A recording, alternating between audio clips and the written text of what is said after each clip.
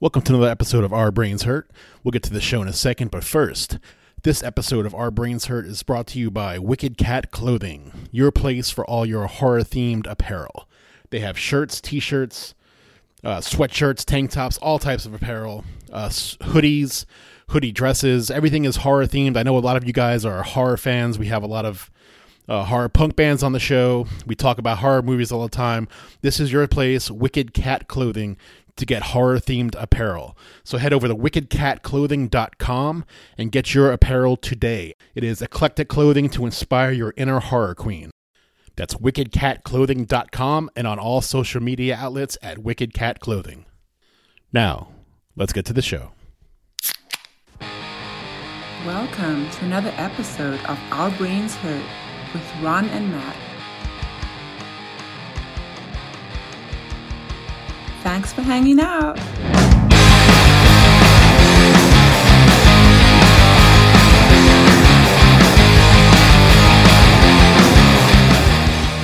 So what's going on, Matt?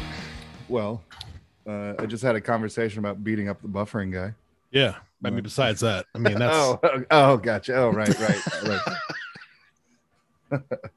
Sorry, that's... Wait, are you drinking Schlitz? Yeah, it's my Blue Bowl, man. Oh, man. I'm an avid. Nice. Learning from your fairy bum father. That's a blast from the past. Well, his was Steel Reserve, I think, or maybe OE or whatever. Yeah, same shit. Yeah. No, I used to work with this dude Kevin, man, and this is a long time ago. I was like 18 to like 22 or something. And after work, we used to deliver pizza, and after work, me and him used to always get off and go buy a fucking couple Blue Bowls here, and enjoy ourselves a nice cold frosty 40. This is a recent thing. I'm bringing it back. Nice. I was like, whatever. It's like fucking $3 for a 40. I used to drink Mickey's all the time. Mm-hmm.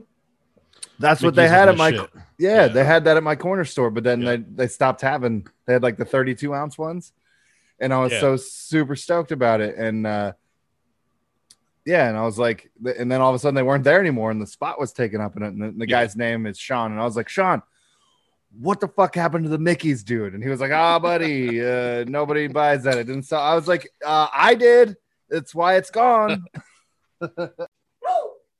Oh, there he is. There he is. Ric Flair has entered the building. The first woo of the evening. We need shirts. I'm telling you, man. The one. There it is. We need to have a drinking game every time. Yeah. And now he's going crazy because I'm laughing at him. Go upstairs. We had these 3 kittens that we're fostering that are right next to me too. They're not too happy with his wooing. I don't even care what I was talking about earlier. He's more important. All right, Damon is in the room. Oh, that was a good one. He's excited. Get upstairs. Hey. Oh man, Ric Flair is going off tonight. Right. I love this. All right, I'm gonna let him in. Oh, there he is. Yeah. Sorry about that, guys. That's all right. You are, however, sideways. Which is fine if that's how you prefer to. There you Yeah. go. How are you guys? Good, man. How are you? Doing all right. Yeah. This is, generally a topic nowadays, but how were you during COVID, coming out of COVID? Like, how did it treat you? Honestly, not horrible. There was some residual weirdness I found by like actually getting back to work. I was out of work for like 6 months. It was kind of strange just being around people again. And then, a couple of weeks ago was like one of the very first shows here in St. Louis. And so I was like, it'll be great. I'll go and I'll see some friends. And like all of a sudden it's like, man, there are a lot of people here and my anxiety just cannot handle this. So I stayed as long as I could, but man, it's odd how used to not being around anybody that you become. Yeah. It's just strange. Yeah. It's interesting dynamic. Very weird. Yeah. I've had to up my anxiety meds over the past year, to be honest. Like, just Oh yeah, for sure. I considered it, and then I didn't. I just stuck with my regular medication. Yeah. So yeah, it's been rough, but you were able to stay safe during the whole thing? yeah, we stayed safe. We stayed healthy. Most of our family stayed safe and healthy. Those who did get sick didn't get real sick. So I mean, that was a very positive thing. Okay. Good. So you're in St. Louis? Yes. Okay. We'll talk about, Bypolar Records in a second, but I have a question. I know you're a chef too as well, right? Is that correct? Yes, sir. Yes. Yeah. So what is up with pizza in St. Louis? I've heard about I've never actually had, because the agency that I work for, we have an office in St. Louis. I've been there a couple times. I've never had the pizza, but I've heard so many people talk about it. So I just would what is the deal? I don't get it. Like it has to be something about the people that were actually born and raised here or something. Yeah. Because, we came here and we heard the same things. It's like, oh, you got to try it. You got to try it. So we tried it. It's like, oh my God, this is horrible. Why would you do this? and why would you call it pizza when you did it? Yeah. It just makes no sense at all. And, I won't call out one particularly famous restaurant here for their, pizza emos, but they were just terrible. And I don't get why there's so much love for them.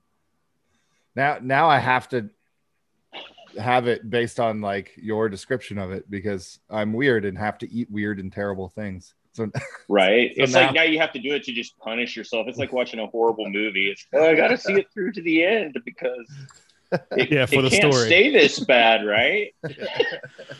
Yeah, I work with somebody from St. Louis, and she swears by it. She's like, "Oh no, it's so good." But what is is it something weird Chicago deep dish pizza, or is it It is super thin crust, almost like a cracker with sauce on it. And then they have this weird, I think they call it Provel cheese, which is a mixture of 3 different cheeses that somehow they think is delicious together. And it is just odd. It is just one of the oddest things I've ever encountered. So that's it's like pizza on a cracker. Basically, yeah. It's, if you were to take a Lunchable, except somehow make it horrible. Oh God, the Lunchable pizzas. Oh, why do kids go crazy over those fucking things? That's funny. Now that we got the pizza out of the way, let's talk about Bypolar Records. Tell us about the label and how it started and all that good stuff. Me and my buddy Andy Harrison when I still lived in Las Vegas. We used to go to shows and stuff together all the time. He's in a number of bands. We just have a lot of love for the punk community, for music in general. And, we kept going back and forth because we'd see these bands and we were like, well, they're so small, they get overlooked, but their music should really kind of come out and be spread around. And so we got it into our heads that, hey, we really think that maybe this is something we want to do. And our good friend Alan Carter out there, he actually ran Squid Hat Records, and he's a good friend of ours. So we sat down with him one night and we're like, hey, we're thinking about doing this. What are your thoughts? And he told us, by all means, do not do that if you ever want to make any money or have any sort of time for yourself or any of that. He's like, but if you don't, it's a really cool and rewarding thing. And so we had a lot of coffee shop meetings, trying to come up with a name, trying to figure out what we wanted to do. And finally we decided that both of us were curmudgeonly enough that we were sort of disenchanted and jaded and disillusioned like the old guys that we are, but yet we still had a lot of love for the punk community and the new bands and everything coming up. So we just kind of stuck with Bypolar, that it sort of fit our attitude, and that's where we went. And that was almost 4 years now. So yeah, we're coming up on our birthday in January. Nice. Very nice. Nice. Yeah. 4 years keeping a record label going, an independent one in this day and age it's not an easy task. No. And I mean, and we are small. We don't do a ton of releases or anything like that, but the ones that we've done, we're super proud of. We're super proud of the bands. They've all sort of become like family, the ones that weren't. A lot of friends involved. And so, yeah, it's just a really great time, honestly. Good. Yeah. I mean, that's what it's supposed to be about, really, right? It's like right. Friendship, family, the music, not so much the money, money's nice, but and right, exactly. It's like, we always joke. It's like, well, we'll never make, fat wreck money, but we'll have a lot of fat wreck fun. So yeah, we can live with that. It's good. Hey, gonna have that amount of fun anyways. May as well like do something with the people you're having the fun with while you're doing it. Absolutely. Yes, I started a label like actually 4 years ago as well, like June of 2017, Snubbed Records, and I at first, I was signing. I pretty much bit off more than I could chew from the beginning, which was bad, a problem, that kind of, escalated through the years, like just trying to do too much with too little. And then with the shutdowns and stuff, we had a bunch of shows planned, a bunch of releases planned that just got wiped out. So I mean, the label's not dead, but it's, I don't know, it's there, but it's on pause, I guess. It's I got a daughter going to college next year, so funding records is it's so expensive. It's a side project now. Yeah, exactly. Yeah, it really is. And even when you can find a good deal, it's a lot of money. So yeah, I mean, people buy vinyl, but vinyl's so expensive to press. Yeah, for sure. And you have to sell a lot of it to, besides just breaking even, to make anything at all on it. You've got to sell it for a ridiculous amount, which you don't want to do. So. Right. Yeah. Yeah. And then if you don't have like a ton of bands, you have to sell like a lot of one record relatively quickly if you want to keep doing it. Oh, yeah, for sure. Yeah. Which is hard. It's very hard. Yeah.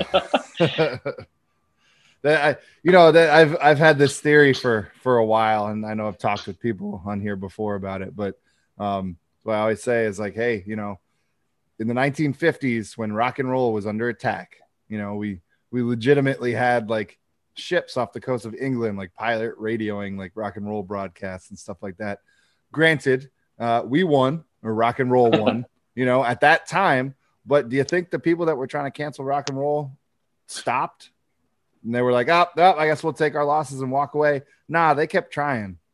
And we've gotten to a point now where I don't know if they're like so successful, but they're somewhat successful because rock and roll hardly exists in the mainstream anymore. And people like yourself and Ron here, that's what it does to trying to sell records. Great bands can't sell the music.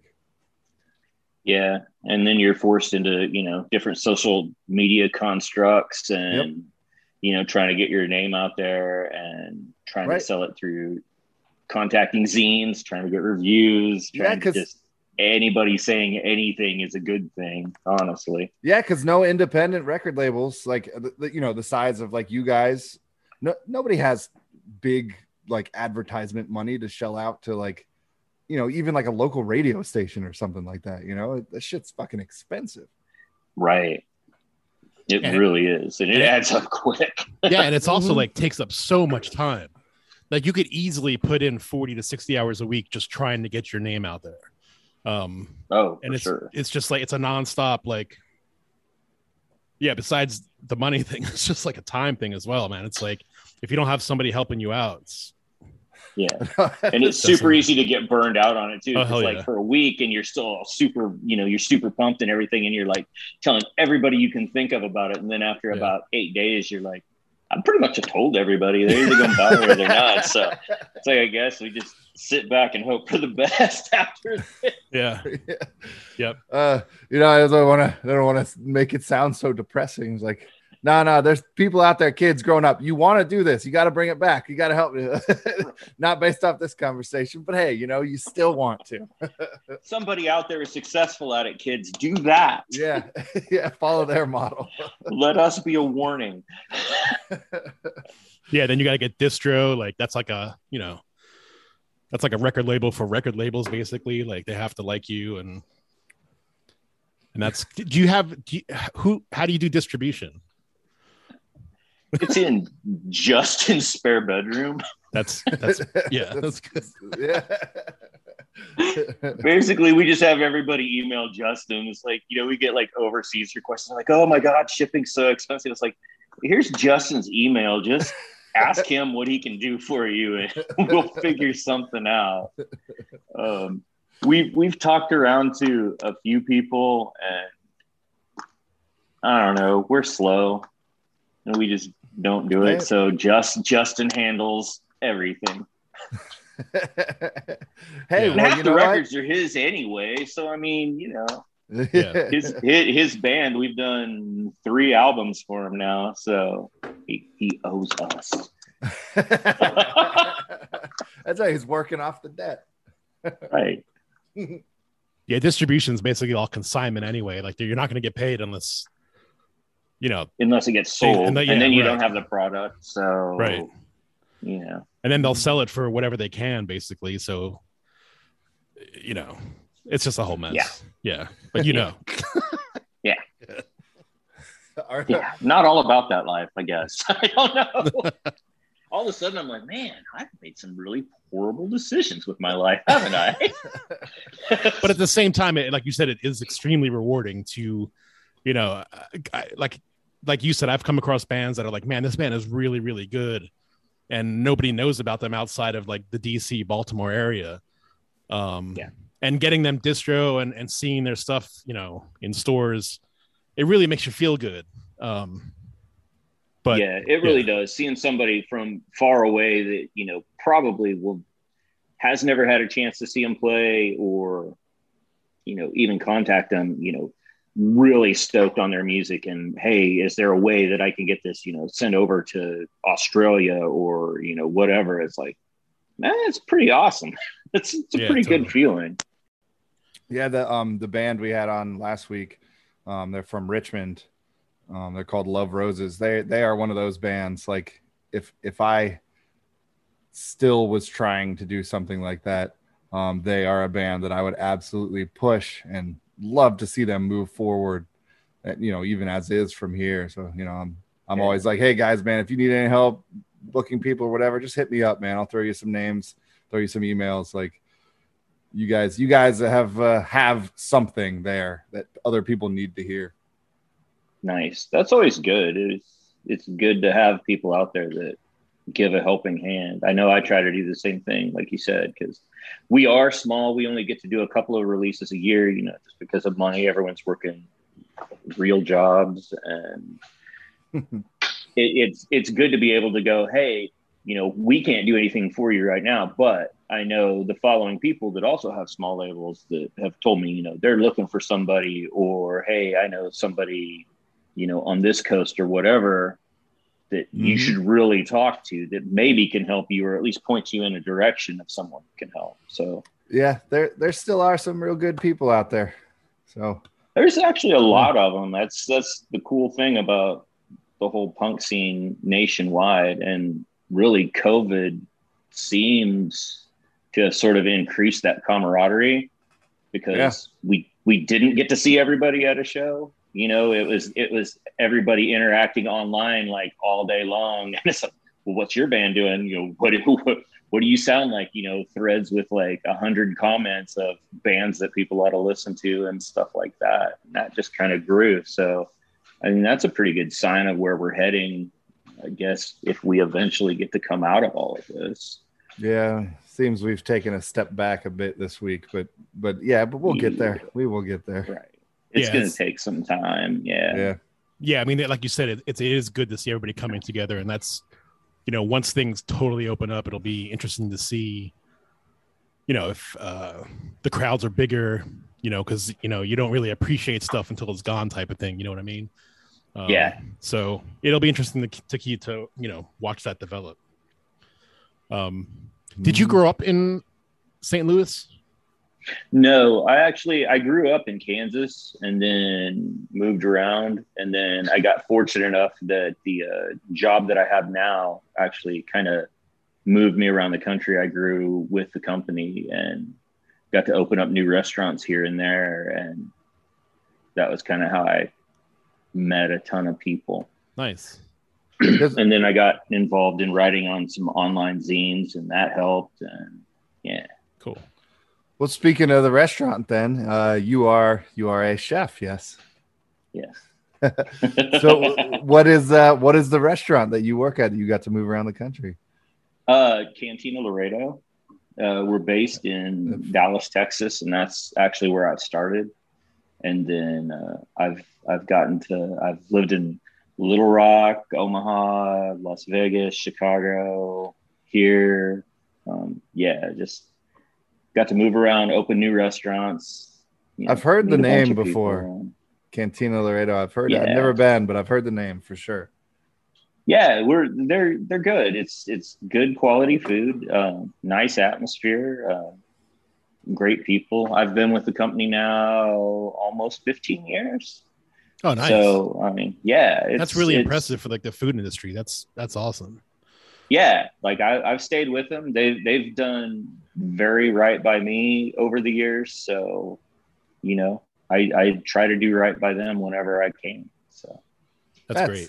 That is great. Yeah, you don't hear. Well, I mean, at your level, there's more, but like you just don't hear about a super ton of success stories of people in like that industry. Yeah, it's like a few years at max is what it used to be. Yeah. Are they writing on the East Coast? There are a few. We have a few in Florida. Okay. Just opened one in Virginia Beach. Oh, nice. So that's close. I guess 2 years ago now, but yeah. So there's a few like like everyone else in the restaurant and music industry, we took a hit, over the past year and a half or so, but we're coming back. We're coming back strong. So it's good. We have a good following. We have a lot of good people. Like I know, especially here, it was really nice that when we were able to finally come back, we just got tons of phone calls of people just saying, "Hey, we're really happy that you're coming back to the neighborhood, and we're going to, be dining with you all soon." Nice. Very cool. Yeah.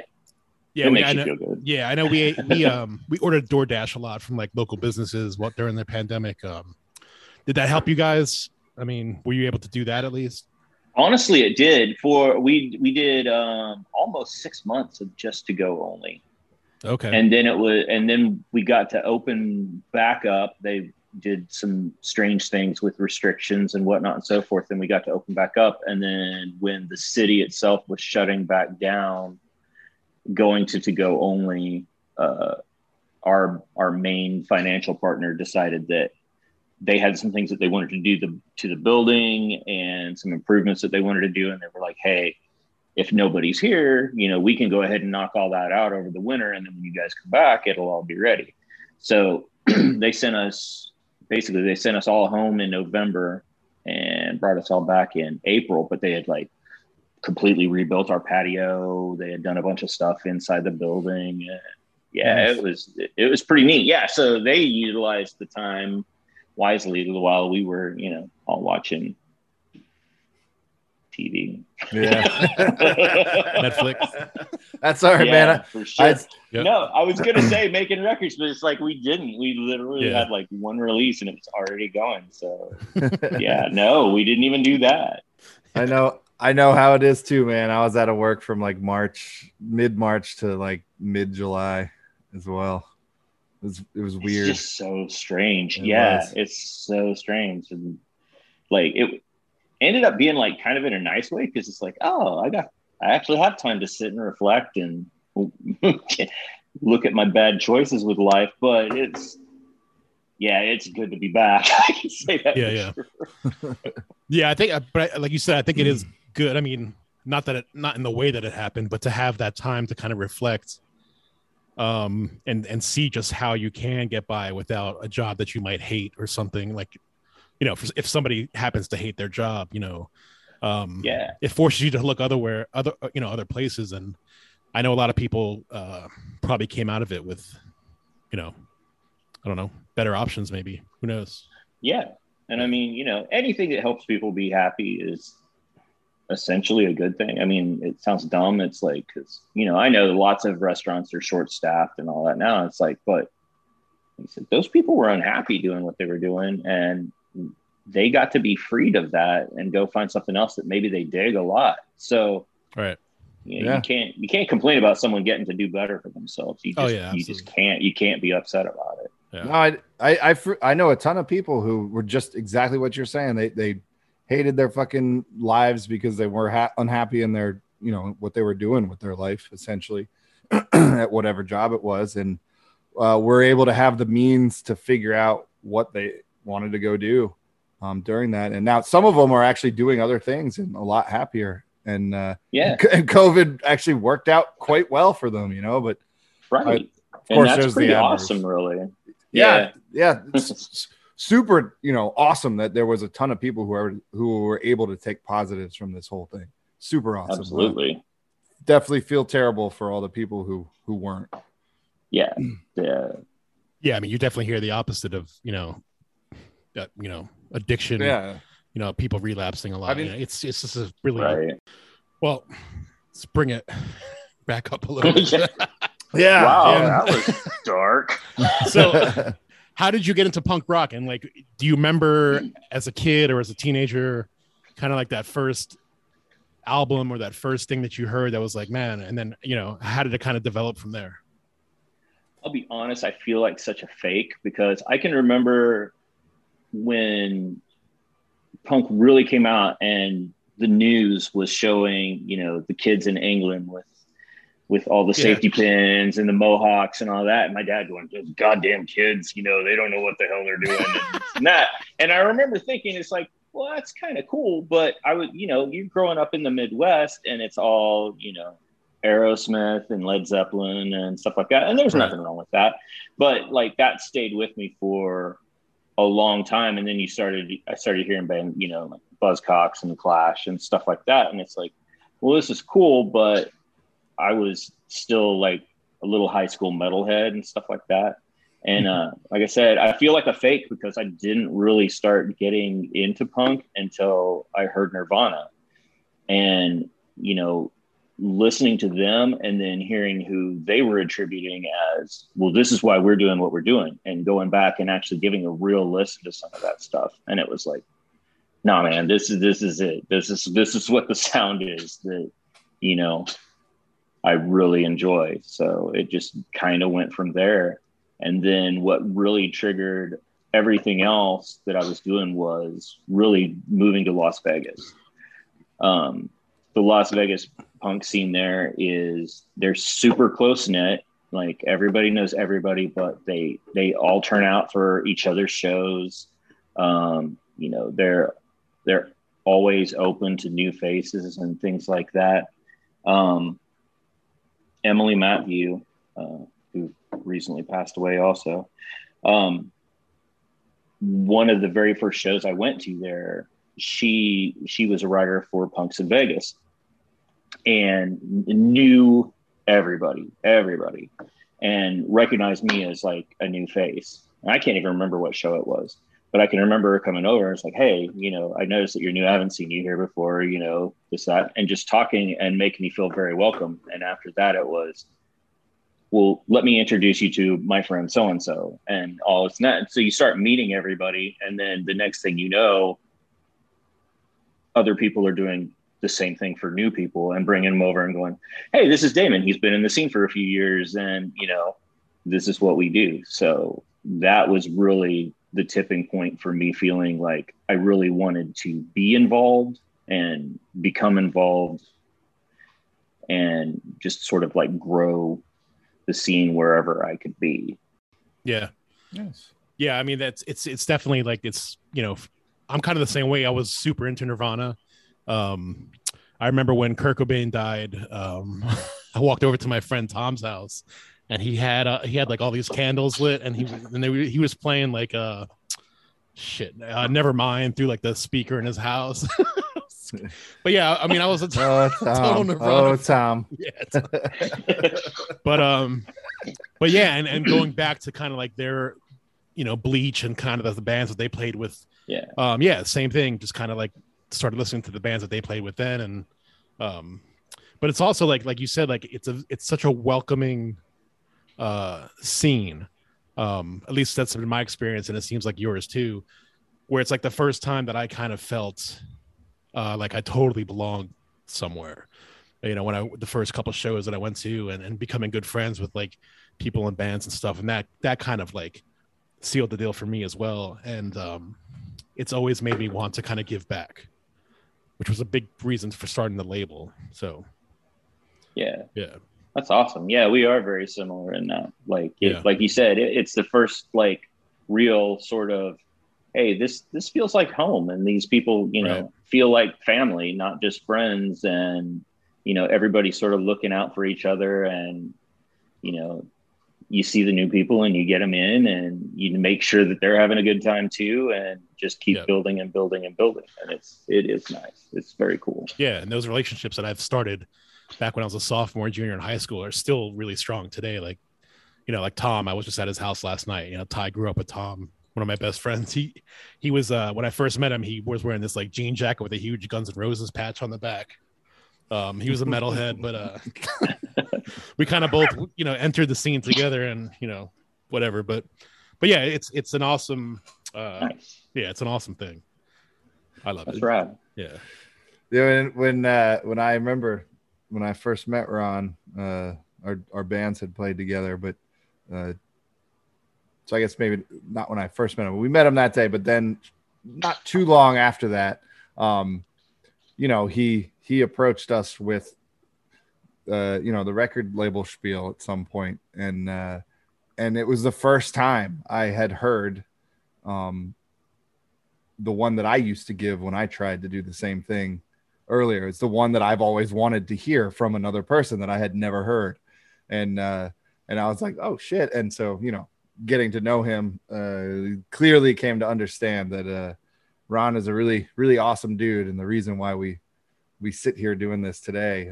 And it seems, Damon, you are somewhat of the same, just by, understanding what you have done and seeing your work and stuff like that, but now getting to talk to you and getting to know you.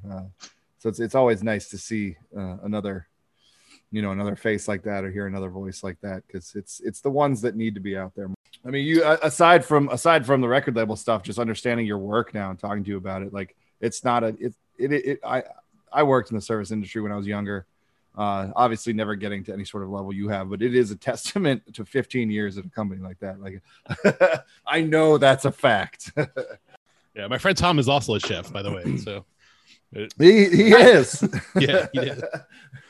He's like a executive chef at a old folks home type thing. Oh, this makes so much sense. Yeah.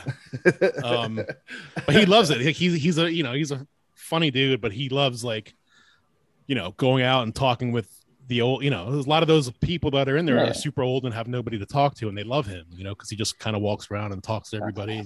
Yeah. But so speaking of food, we're gonna get into these questions that we ask everybody. The first question is, if you were on death row, what would your final meal be? And as a chef, I'm looking forward to your answer. Yeah, we've been particularly looking forward to your answer on this one. I feel like I'm gonna let you down here, but carne asada fries from Tacos El Gordo in Las Vegas are I'm gonna have to eat these now. Amazing. Yes. Oh, I highly recommend. If you guys are out there, you gotta go. They've got a couple locations. The one on the Strip is like always crazy busy. Mm-hmm. But they do like tongue tacos, brain tacos, and then all just they do regular brain. Yep. What kind of is it? Is it cow brain, pig brain? Yeah, it's cow brain. Cow brain, because beef tongue is, people that won't eat beef tongue are fucking missing out, man. They are fucking missing out, because beef tongue tacos. My buddy Alan. Yeah, they're so good. Yeah, like, they do lengua tacos, and they're awesome. Like everything they do is just amazing. But man, those asada fries, I don't know what they do to them, but I need this. I'm all about those. About them. I need this right now. All right. Well, the second question is: once you, one thing that they do now is you could actually take your ashes and have them eternalized into a vinyl record. They could press your ashes into a record. So if you were to, choose to be cremated and eternalize your ashes into a record, which album would you pick? It's different for us every time we talk about it. Yeah, it changes all the fucking time. But yeah, it's such a hard question. My favorite song in the world is Louis Armstrong, "What a Wonderful World," and I would probably nice. I guess maybe just do a 7-inch version of that. I mean, 45 big enough for yeah. Nice. Do the small one. I don't need the full LP. I can just, a little piece of me. Right. That's cool. That was what my dad used to put on for me when I was a kid, man. When I was going to bed and shit, was Louis Armstrong. Always. It's like the perfect song. Like in my mind, like people are like, "Oh my God, you've been listening to music your whole life." It's like, yes, I have, and that is the best song. Just straight up for me, it's the best song ever. Louis Armstrong fucking kicks ass. Yeah, I think that's actually where my love of music comes from, is that song, Louis Armstrong, "Wonderful World." And my mom used to play fucking Johann Pachelbel, like Canon in D, like the classical song. Oh wow. Right. So it was like just those two songs as I was a little kid, like that ingrained the love of music in me. So whatever. That's awesome. Yeah, for what it's worth, I guess, who knows? It brought me to punk rock. Yeah, it's like who knows the roads we traveled to get here, but it's just cool that we all got here. Yeah, fuck yeah. I wish more people would. Who is on your Mount Rushmore of punk rock? And you get a crazy horse too, so you get 5. Ooh. Bob Mould for sure. Dude is just incredible. Probably Joe Strummer, if nothing else, for a lot of heart. Not a true punk, but I would say Elvis Costello. A lot of his early stuff and the way he writes definitely gets him a spot. You're the second person who said Elvis Costello now. Really? Yeah, nice. Yeah. First to say Bob Mould, by the way. Nobody else has said really? That. Yeah. Yep. Huh. I believe, at least, right, Ron? I don't that's the first I've heard it. Yep. I find myself trying to steal glances over at my records, going, "Man, who do I need to say to sound cool?" You got 3 pretty quickly, though. That's pretty good. You got 3 quicker than most people do. Yeah, for sure. Yeah. Okay, I think for my number 4, I'm going to go with Paul Westerberg, because who doesn't love the Replacements? And yeah, that's they're wild debauchery. Yeah, that's you're not. I believe you're not the first person who said him either. Yeah. You know what? Mick Jones from the Clash. There you go. Because not only did he do punk, then he made badass dance music after he left. Yeah, that's right. It's like, wait, what? You do pop music? They do now. And it's good too. I can listen to Big Audio Dynamite all the time. Oh yeah. How did you get into cooking? Did you kind of like work your way up in the system, or did you go to school for it, or? I worked my way up through the system. Cool. Both of my parents were awesome cooks. Nice. My dad more so on the actual cooking side. My mom more so on the baking side, but they both were phenomenal, and grew up with both of them like taking turns in the kitchen and doing stuff like that. And then when I was actually in college, I started working at a little Mexican restaurant as a dishwasher and a fry guy, and just kind of worked my way up. So, and it ended up being what I've done my entire life. Hey, shit, man, that's like work their way up from that to where you're at now. I don't know if I've heard that before. I mean, I've heard the story in plenty of professions, but I don't know if I've heard it go from that to that in the service industry before. Yeah, it's one of those, the guy just I don't know what he saw in me or why, because I was just a stupid kid at the time. I think I was 19 when I started with him. And he was like, you're actually pretty good at this. And then just started, hey, do you want to come in on some prep shifts? And started working with him, and just flavors and food and just appreciation for that stuff. And I just kind of kept going. And yeah, Mexican food is unbeatable too. Like, absolutely. Yes, it's my favorite food in the world. Like, I'm so happy that I get to do what I do for a living, Yep. I lived in Monterey, California for a couple of years, and there was some, I forget the names of them, but it was always like kind of like the ones that look like hole in the wall type places. It's just like those are the ones you got to go to, man. So good. It's just good Mexican food it's unfucking. And I'm Italian. Like, I've had really good Italian food. I love my grandmother. I love her sauce, but damn, give me some Mexican food. Like, I need to. Right. Yeah. Oh, there was this place that used to be down the street from my old house that was called Jalisco. Just the name of the Mexican province or whatever.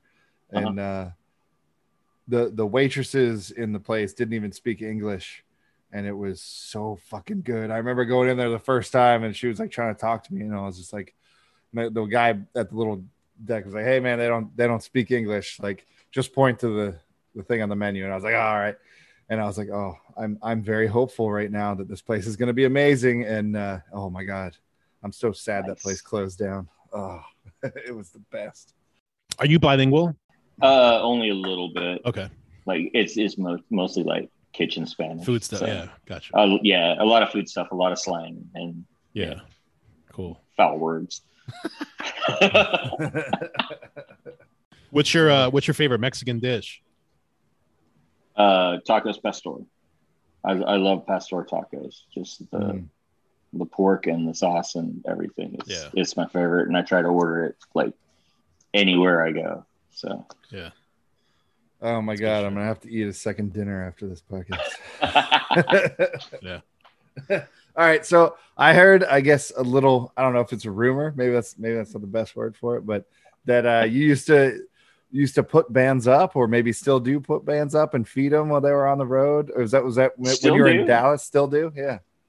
Yeah, still do. Started doing it, I guess, actually when I was like in Little Rock, and just kind of kept it going because, friends tour through, and it's like a lot of times I work a lot of hours, so I wouldn't get to see them unless, they could maybe come in, and it's like, hey, would you guys want free tacos?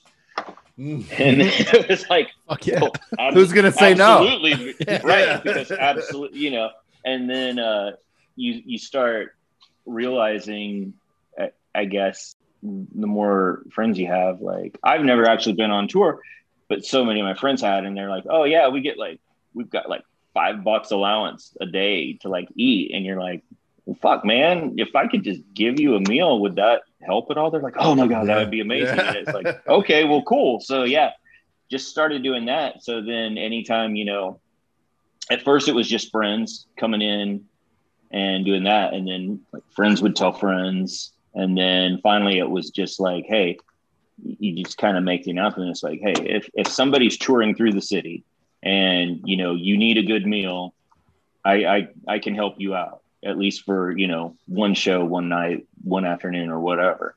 And it's been a lot of fun. It's nice to know that, you're helping them save a little bit of money and giving them a decent meal as they go from town to town. And I don't know. It just, it's a nice way to, I guess, let them know that they're appreciated too by me for what they do. And I guess what they give to me, like through their music and stuff. And, again, like through the friends, the just the friendships that we have, and just getting a little bit of time to hang out when they're not actually working. It's sometimes it's hard to hang out with your friends when they're playing a show, because so much of what they do is also, they have to sell their merch, they have to push their records, they have to, talk to all the people that aren't actually their friends, because they're the ones that are going to be buying, right. more stuff. and telling their friends to buy stuff too. So, you know, it just works out good for everybody. We get some hangout time, and they get a good meal, and I get to say thanks, and then, you know, get to see them later do their thing, and it's pretty rad.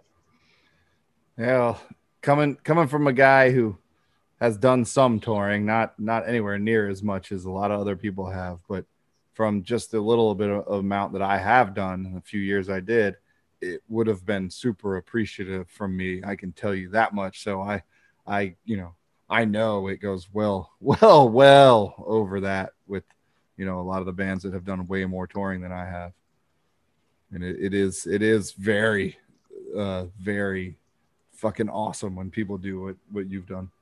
I appreciate, like I said, I try. It's like, I appreciate so much of, I guess, what happens in music and in the scene in general. And, you know, you see all these people, and it's nice to be able to say thanks, you know, face to face, or, you know, hey, I love your fucking record. And it's like, yeah, totally.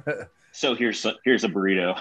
Yeah, hell yeah. Yeah, it's the best gift. It's the best Dude, gift. yeah. Hell yeah. I can't think of anything better on the road than like a free fucking Mexican meal. That's so is that awesome. You want a burrito? Like, yeah, like you want to be my best friend? Always want a burrito. And Mexican food carries well too. So it's like, even if you don't eat it all right then, it's like, you can take it with you, man. It's gonna be good tonight too. There's so few people in this world that dislike Mexican food. Like, everyone loves it, you know. It's like 95% of all people love Mexican food. Yeah. Absolutely.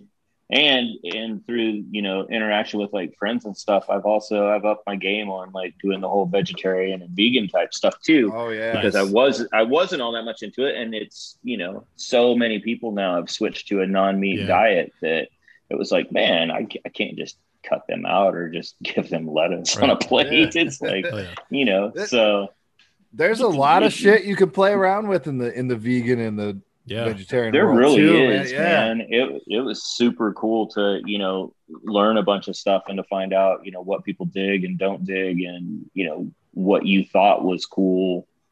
It's like, well, you know, we'd really appreciate it more if, you know, if it was something like this. And it's like, oh man, that's like way easier, and, you know, I can do that kind of thing. So yeah, that's, I know, a little skill builder for me too. So. Yeah, it opens up so many more you know, fans and possibilities, like, because it's like you said, it's so, I mean, it's so big now, and so many people are doing it, and you know, so to be able to kind of like, you know, have your little niche where you could actually make really good Mexican food for that crowd is awesome. That's and veganism's pretty big in the punk rock crowd too, so I know there's it is it is.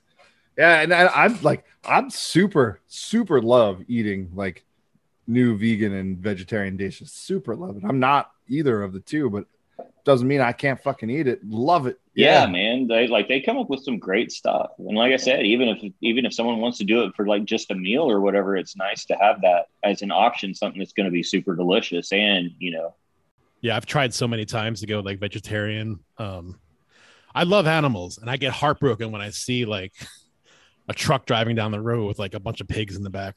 I get like so like fucking, but I just can't. I can't not eat it. Right, exactly. It's like I feel horrible, but bacon is delicious, and how am I supposed to ignore that? Yeah, I know. It sucks, but I fall in that category as well, Ron. Yeah. but I do that. God, I ate tofu for so fucking long, like, and not that I wasn't eating meat. It's just like I don't really eat it that much anymore. But it's like there's so many different ways to cook it, and I know like a lot of people who eat meat don't like it, but fuck that, it's good. You can make it taste like whatever the fuck you want it to taste like. All you got to do is put a little bit of effort in, man. That stuff's delicious. Yeah, it is. It's and you can add it to almost anything. Yeah, totally. It's so versatile. God, making burrito bowls with it is the best. Like, it's so good. Yeah. I stopped eating mammals for a year, like a few years ago.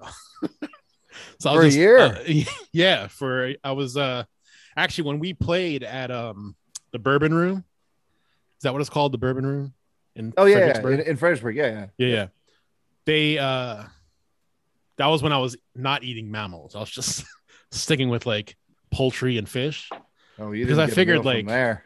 Poultry and fish are so dumb they probably don't know when they're dying. I don't know. That was what I made myself believe. But it just, it eventually, I think it was salami that eventually got me. That's how it does. That magical pig. So good. Yeah. Do you guys have any upcoming releases or shows or anything from Bypolar? Right now we are working. We just got done releasing Matt Casket and the Breaks first LP. Cool. Oh, nice. Came out about a month or so ago. I was super pumped about that because I've known Matt for a number of years and he's a super rad guy and really talented. And so this like new version of him and his band was really exciting to I was really excited when he was like, hey, we want to release an album. Would you consider being on board with it? So it was just an easy yes right off the bat for me. Is that like what Casket is now? Because Casket, yes, it's fucking rad. Yeah. They were amazing. And I tell him all the time, like Old Fires, New Frontiers is like probably the best Propaganda album that was never released by Propaganda. Yeah, it's true. It is just so it's good. It's a good album. Like, that's a really good album. Start to finish.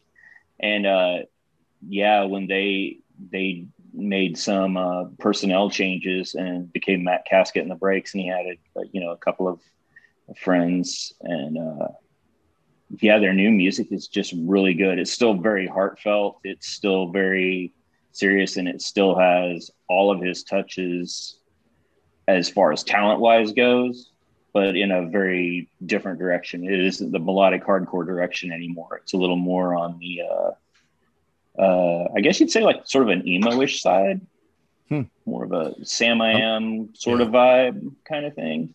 Nice. That was really good. It's in the pressing plant now, so it's probably not going to be ready until next year, but super pumped about we're doing a Shrug Dealer out of Idaho, Boise, Idaho. Oh shit. They released an outstanding EP a couple of years ago, and then they did another EP, so we're working it, so we're going to put them both out on vinyl on a A/B side kind of thing, and get that out. But yeah, they're amazing. They're a lot of fun. And I think when we were laughing about it when we put it in, they have 5 tracks and it's like just over 14 minutes. Oh wow. It's like super fast, super intense, and it's in. That's and cool. It like grabs your ears, shakes you, and then you're done. it's like whoa. Love that. That's cool. Yeah. And then your buddy Justin, he's next year we're hoping to have a new Kid You Not album out. Nice. There's some folks we're working with in Grand Rapids, Michigan, called Boob Sweat. We're hoping. I know who Boob Sweat is. Nice. Yeah, they are amazing. It's awesome. And they are so freaking talented, and we've talked to them for a while. So they're working on their album, and we're hoping to get it out sometime, probably near the end of next year. I saw something. I can't even remember when it was, but I was like, Boob Sweat. I was like, this has to be a joke. And I like clicked on it and I was like, oh, this is not a joke. This is for real. And then I was like, oh shit, these guys are kind of fucking rad. Yeah, they're awesome. Yeah. I found out about them through a friend of mine. He was like, oh, I can't even remember what show it was, but we were going to. They came up and they're like, oh, hey, Cole said that we need to meet you and stuff. It's like, okay. So then we start talking and everything, and then I heard their music. I'm like, holy shit, that's you guys? It's like, good Lord, that's good. Yep, that's Boob Sweat. Yep. It's like, that's awesome. It's like, oh my God, can I please release your record? It's like, but that's really all we got for right now. my buddy Andy, co-founder of the label, he's in a band called Last One Down. They just finished recording, so we're trying to get everything touched up. So hopefully we can do springtime for them. With how everything has been the last year, so everything is backed up. So quote times that were 12 weeks are now 24 weeks or more, and so we've got some things that we're working on and saving our pennies for, but as for when they're actually going to come out, it's kind of tough to say right now. Hey, but it'll be out eventually, like absolutely it will. You got the gears turning and shit, Yeah, we're excited. That was one thing that we were laughing about, is like COVID actually helped us because we couldn't really do anything but think and plan for 6 or 7 months, because we're all just like kind of sitting at home, and every day it's the whole like texting each other. It's like, well, what if we did this?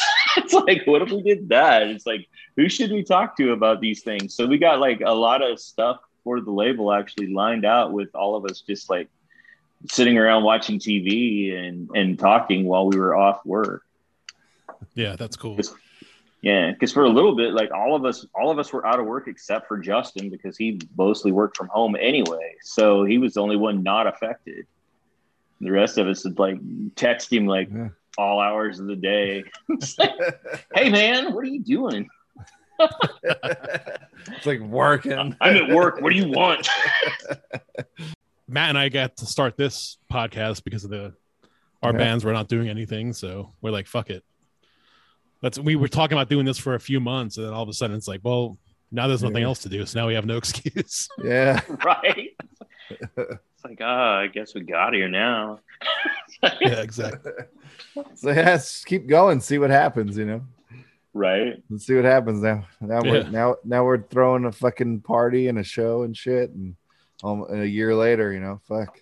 That's awesome. Yeah, man. It's something, Absolutely. How do you deal with I always have this question for like other people who run labels. How do you deal with when a band contacts you that isn't kind of up to par with, you know what I mean? Like if they're not good, I'll just come out and say it. Like, because I have a really hard time being, I don't even want to say being an asshole, because you're just being honest. Honest. But I have that's one of my problems, that I'm kind of like a people pleaser, and that does not work well if you're running a record label. Because it's super hard to say no. And it's also, like you said, it's super hard to give that criticism to them and just like, hey, you guys need a lot more work before you go into a studio and do that. I guess I'm super lucky that I haven't had to do it very much. It's funny because I follow Mike Park from Asian Man Records. I don't know if it was Twitter or something, but he tweeted something. It was an old flyer or something that Fat Mike used to use when Fat Records first started, and it was like 5 checks on it. It was like, one of them was like, your band sucks, don't ever contact me again. One of them was your band sucks but still needs a lot of work. One of them was like, you're okay but not, it was like these 5 like super straight to the point, harsh, and basically he would just like put a check mark on one of them and mail it back to you. So I found that really funny when I first saw it. It's something I could never do to somebody. Like, ever. Well, and it's also funnier that it was Mike Park showing that, because like everyone knows that Mike's not that guy at all. It's like, oh man, I can't even imagine that he would ever even think of something like that. Yeah. So it was Fat Mike's. He was just kind of showing, it's. But I'm just like, right, he's like, well, this is what some people do. It's like, I can just imagine Mike giving you like the gentlest letdown ever. I know. Well, your band's pretty terrible, but you're still a great guy. Yeah, but look what he made out of Fat Records. So maybe he was onto something. Right. I was gonna say, he's like, he's got like all the money that we're all like going, what do I got to do to do that? It's like, I got to act like God. Nah. Exactly. Him or Mr. Brett, at least. Epitaph is still the only independent record label to ever put out a record that went platinum, ever. Which was that? What was that? Stranger Than Fiction? No, Offspring Smash. Oh, okay. That wasn't on No, Nitro? Nope. I thought that was on Nitro. No. Nope. It was Epitaph. Okay. Yeah. Offspring. Yeah. Yeah. That was absolutely definitely 100% Epitaph. All right. I yield to Matt on all things punk rock. Right? So. You watch some of their documentaries, or at least Epitaph's or Bad Religion's documentaries. Mr. Brett talks about it a whole bunch. He's like, we were selling records faster than we could make them. He was like, we had like 2 million records sold and still needed like 400,000 copies fucking printed. Damn. Oh He's like, we didn't even have the fucking money to That's an awesome problem to have. to Right. put out the fucking amount of records that were bought. Yeah. And also has to be how he has made most of his money, just off that one fucking record. Granted, I'm sure Epitaph has other records that they have sold a shit ton of, especially some of the Bad Religion and NoFX ones. But that Offspring not close to that number. I mean, that's what you have to hope for when you run a label, is that you have that one band that's going to hit that, I can sell these records forever. Yeah. like with Larry Livermore and Green Day. We had two, because I think like another Epitaph record, like NoFX's Punk and Drublick, I think that was in their top 10 of most sold records. And I think that even was only like gold, like 10,000 copies or whatever, still to this date. And that was Epitaph too? Yeah. It's weird that NoFX was on Epitaph. Yeah. Well, they were on Epitaph all the way up, even through some of their Fat Records years. I think their first full-length Fat Records where they did their own was it Heavy Petting Zoo? No, that was Epitaph. It wasn't even Pump Up the Volume? Yes, Pump Up the Volume. That was still Epitaph. Have you read their book, The Hepatitis Bathtub and Other Story, or whatever it's called? I've read it is things here and there of it. It is the most entertaining / disturbing book I have ever read. I highly recommend. Some of the stories in there are insane. But I was gonna say, I've only heard some of the stories from it. I haven't actually read it. No. I've watched YouTube videos of them reading excerpts from the book themselves, like at like places, and it's like when the drummers, when Smelly was forced to swallow the heroin. Yeah, you ever hear that one? He had a oh my God. He read that spaghetti strainer to shit it out, and then he just washed it off and put it back there. he read that story live on like a YouTube video that I saw. It's like in front of like a whole giant crowd of people. Like, so funny. So do you want to go ahead and plug everything? I know you plugged stuff earlier, but go ahead and plug away. See, I feel weird plugging stuff too. I'm horrible at this. Anyway, go listen. Go to Bypolar Records and just cruise the list and find out who our friends are and shit. And is it their just stuff? Is it just bipolarrecords.com? Yep.